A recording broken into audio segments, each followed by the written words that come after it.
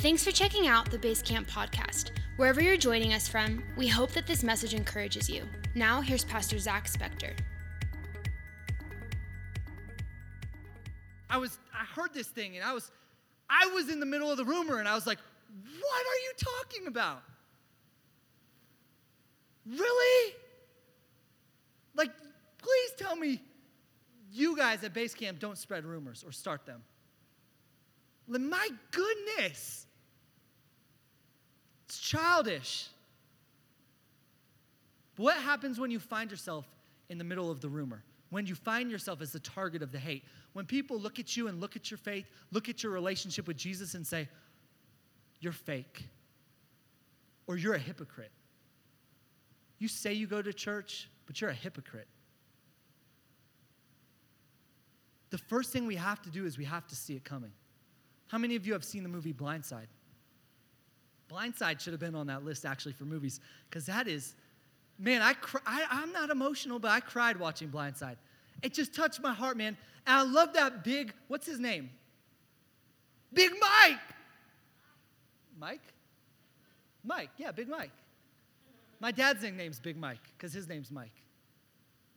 I don't know why that's relevant, but I love that movie. I love it. In the role of this guy, Big Mike, his role on the football field is he's the left tackle. And basically in football, what the left tackle does is it's an offensive lineman, so they're blocking the guy who's trying to sack the quarterback. So but not only all the linemen are trying to block. So what makes his position special? Well, he's on the left end. In the left end, if you're a quarterback, you throw like this, right? Who wants to go out for a pass? I wish we had a football. This would have been a great sermon illustration. I was gonna send Will on a fly route right down the center. So the quarterback hikes it, right? He takes a few steps back. For the Broncos this weekend, it'll be Brock Osweiler. My brother sent me a picture this morning it's like a Brock lobster. It's like Brock with lobster hands. Okay, Will, go out. Okay, so the quarterback, right? Hike. And he's going back, and he's backpedaling, and he's waiting, and he's looking for the open receiver. And Will's open, and I try to throw it. But right along this side, this is called my blind side. Blind side, exactly. Hold on, I was actually going to throw you the ball. We just didn't get there yet. So his role is so important because he's protecting my blind side. What happens if the guy comes from this end, I can see him coming.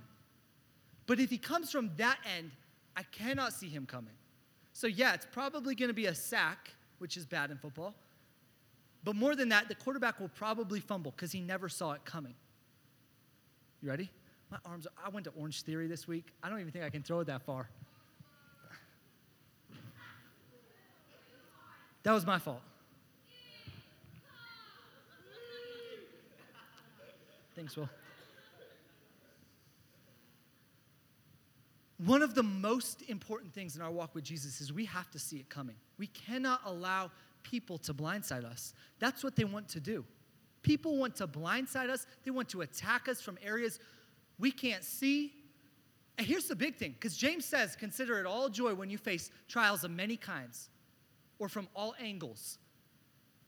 But what happens when the persecution is within? Like, I get it when somebody that you don't even know, maybe like this stranger at school started, saying something bad about you. But what happens when it's like your people? What happens when it's somebody in the church, somebody in the body of Christ, somebody in this youth group that's spreading rumors about you, gossiping, persecuting you, attacking you, slandering you? What about then? That's when it's hard for me. It gets hard for me when it's somebody that's supposed to be on my own team and they're talking poorly about me. And I was reading the story of Jesus and thinking on the story of Jesus, and it's God's own people that mocked him, insulted him, and persecuted him. It was God's own people. Don't be shocked or surprised when God's people come against you, when they insult you. You have to see it coming. John 16:1, he says, I've told you these things so that you will not stumble. Or no. in the ESV, the first verse we read, I've said all these things to you to keep you from falling away. But let's put up on the screen the NLT.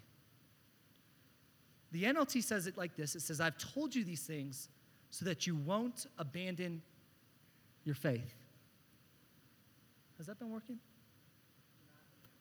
There we go. I've told you these things so that you won't abandon your faith. Let's go to the Amplified version.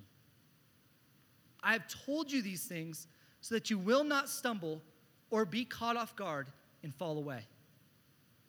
I've told you these things so you will not stumble or be caught off guard and fall away. Jesus is saying, hey, I'm warning you. People don't like this Jesus thing. People don't understand. The world does not get it. If they persecute you, make fun of you, mock you, shake it off.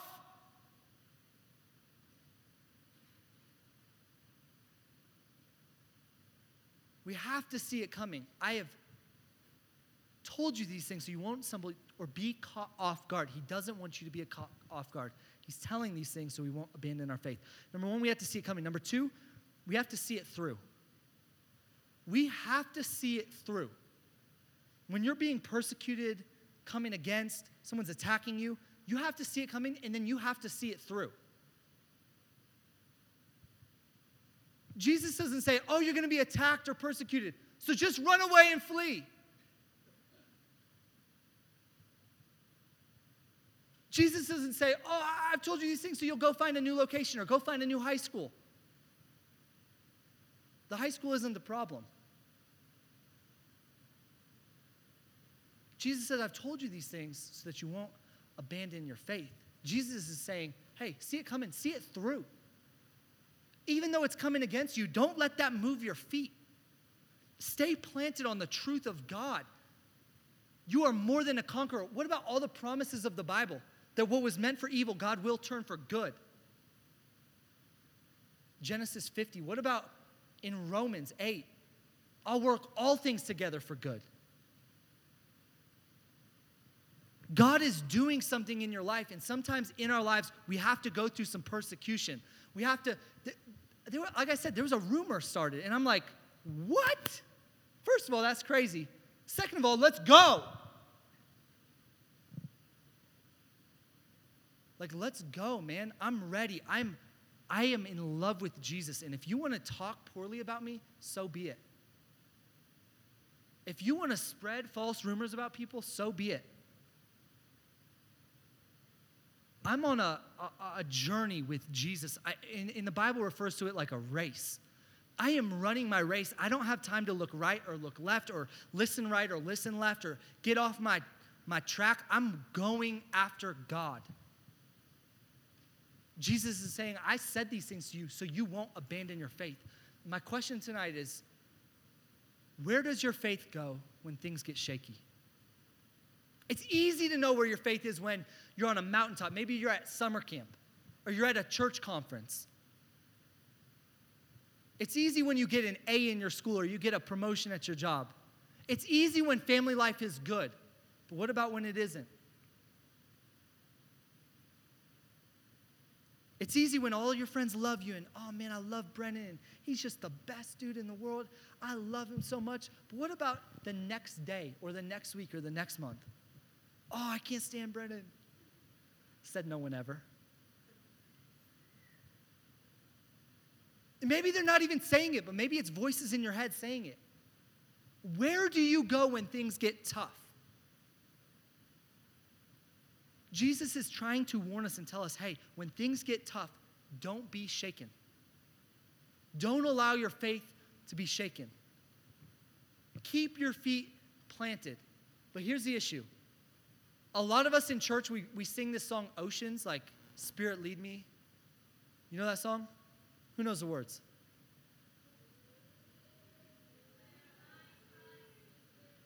Where my trust is without borders. This is the line. Ready? Let me walk upon the waters wherever you would call me. Go, keep going. Take me deeper. Set me out upon the waters. Take me deeper.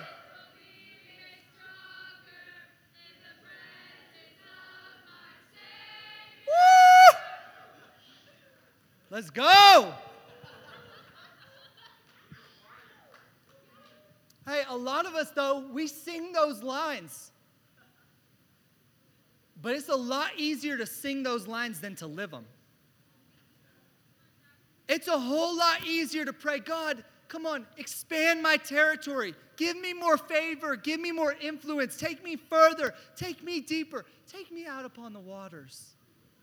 Until we get out on the waters, without borders, in the middle of the ocean, and we feel like we're drowning. And then we're literally praying and asking God to deliver us from our prayer request. We pray like, God, where are you? Save me. I feel like I'm drowning. I feel like he's up in heaven saying, I thought you wanted to go out upon the waters.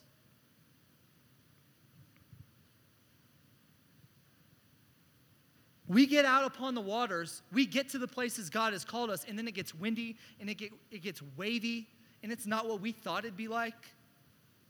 And people aren't treating us like we thought they'd treat us. And we're unsure what to do. I think a lot of people in this place tonight are in that spot. We've been following Jesus for a while. We faced some attack, we faced some persecution, but we're out in the middle of the ocean, and we have no idea what to do. Point number 3 is allow the anchor to be the anchor. See it coming, see it through. We have to allow the anchor to be the anchor.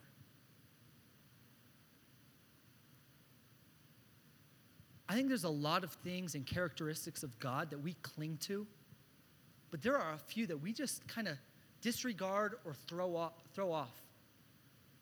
And I love what Hebrews calls Jesus. It says we have this hope, this steadfast and sure anchor of the soul. The author of Hebrews is writing and saying, hey, the entire world feels like it's drowning, but you have an anchor. You have an anchor for your soul. Jesus is saying, hey, it's going to get windy. It's going to get wavy. It's going to feel at times like you're drowning. I've told you these things so you won't abandon your faith. I've told you these things to remind you, when it comes, you have an anchor. The world doesn't have an anchor. The world doesn't have this hope. The world doesn't have this love. We have something in Jesus that the whole world is searching for and cannot find. The entire world's searching for an anchor, so they anchor themselves in a relationship. Oh, that man, he's a man of God. He's my anchor. We even hear that sometimes. My husband, he's my anchor. Maybe it's not a boyfriend or a girlfriend for you yet, but maybe it's a friend group. These are my people. Yeah, they're my ride or die people, man. We get through life together. With my people, man, they're my anchor. I'll never go down. I'm good as long as I have my people.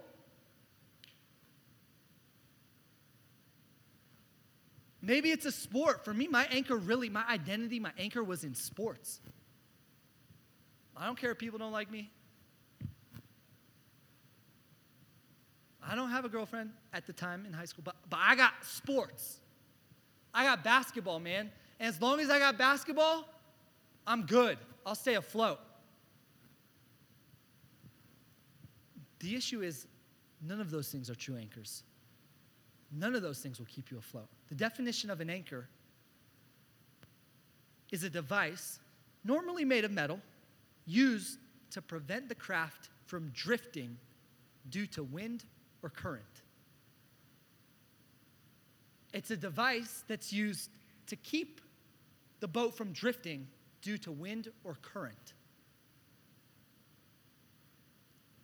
The definition, it's derived from Latin, but the Greek word is anchora, and it is the same exact word found in Hebrews chapter 6, verse 19. Jesus is your anchor. Jesus isn't a temporary anchor. He's not a faulty anchor. He's not a flaky anchor. Some of you have your anchor in people. Your foundation is people, your friend group. They're flaky. You can't have your anchor in something that's moving and shifting along with you. That makes no sense. We have our anchor in culture, but culture is always changing. Your anchor may be in popularity or pop culture or celebrities. And they're always shifting and changing. We've got these anchors and all these different things, and God's saying, I am your anchor. Through the wind, through the waves, I'm your anchor. I'm here for you. I love you. I died for you. When you're living your life as a Christian, life is meant to get tough. Life is meant to shake you up. Jesus wants to prove to you that he's your anchor. The same way he proved to you he's your Savior and your deliverer and your healer. He is your anchor. Jesus is going to make sure your ship don't sink. Jesus is going to make sure that, hey, yeah, that's why we can pray that. Spirit, lead me. Call me on the water. Take me deeper because I know that you're my anchor. Some of you are stagnant because you don't have that revelation in your heart that Jesus is your anchor. God's not going to take you out to the middle of the ocean until you first realize and recognize that he is my anchor. Pastor Andrew's got a little girl.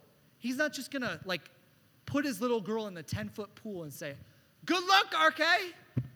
Hope it works out for you.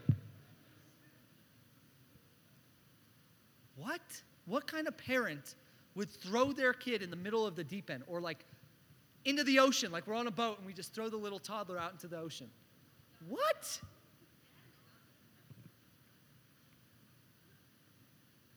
God wants us to have this revelation that he is our anchor so that no matter what comes in our lives, we can stick to that. Amen? Let's pray. Jesus, we love you. You're the King of Kings and the Lord of Lords. I just pray for anybody that feels like they're going through it, whether it's other people or insults or whatever. I pray that you would be their anchor and that you would be the voice that leads them and guides us. You are our shepherd. Continue to take us step by step. I thank you that we never walk alone. Remind us of that tonight. As we go throughout this week, we begin to handle things differently because we know you're our anchor.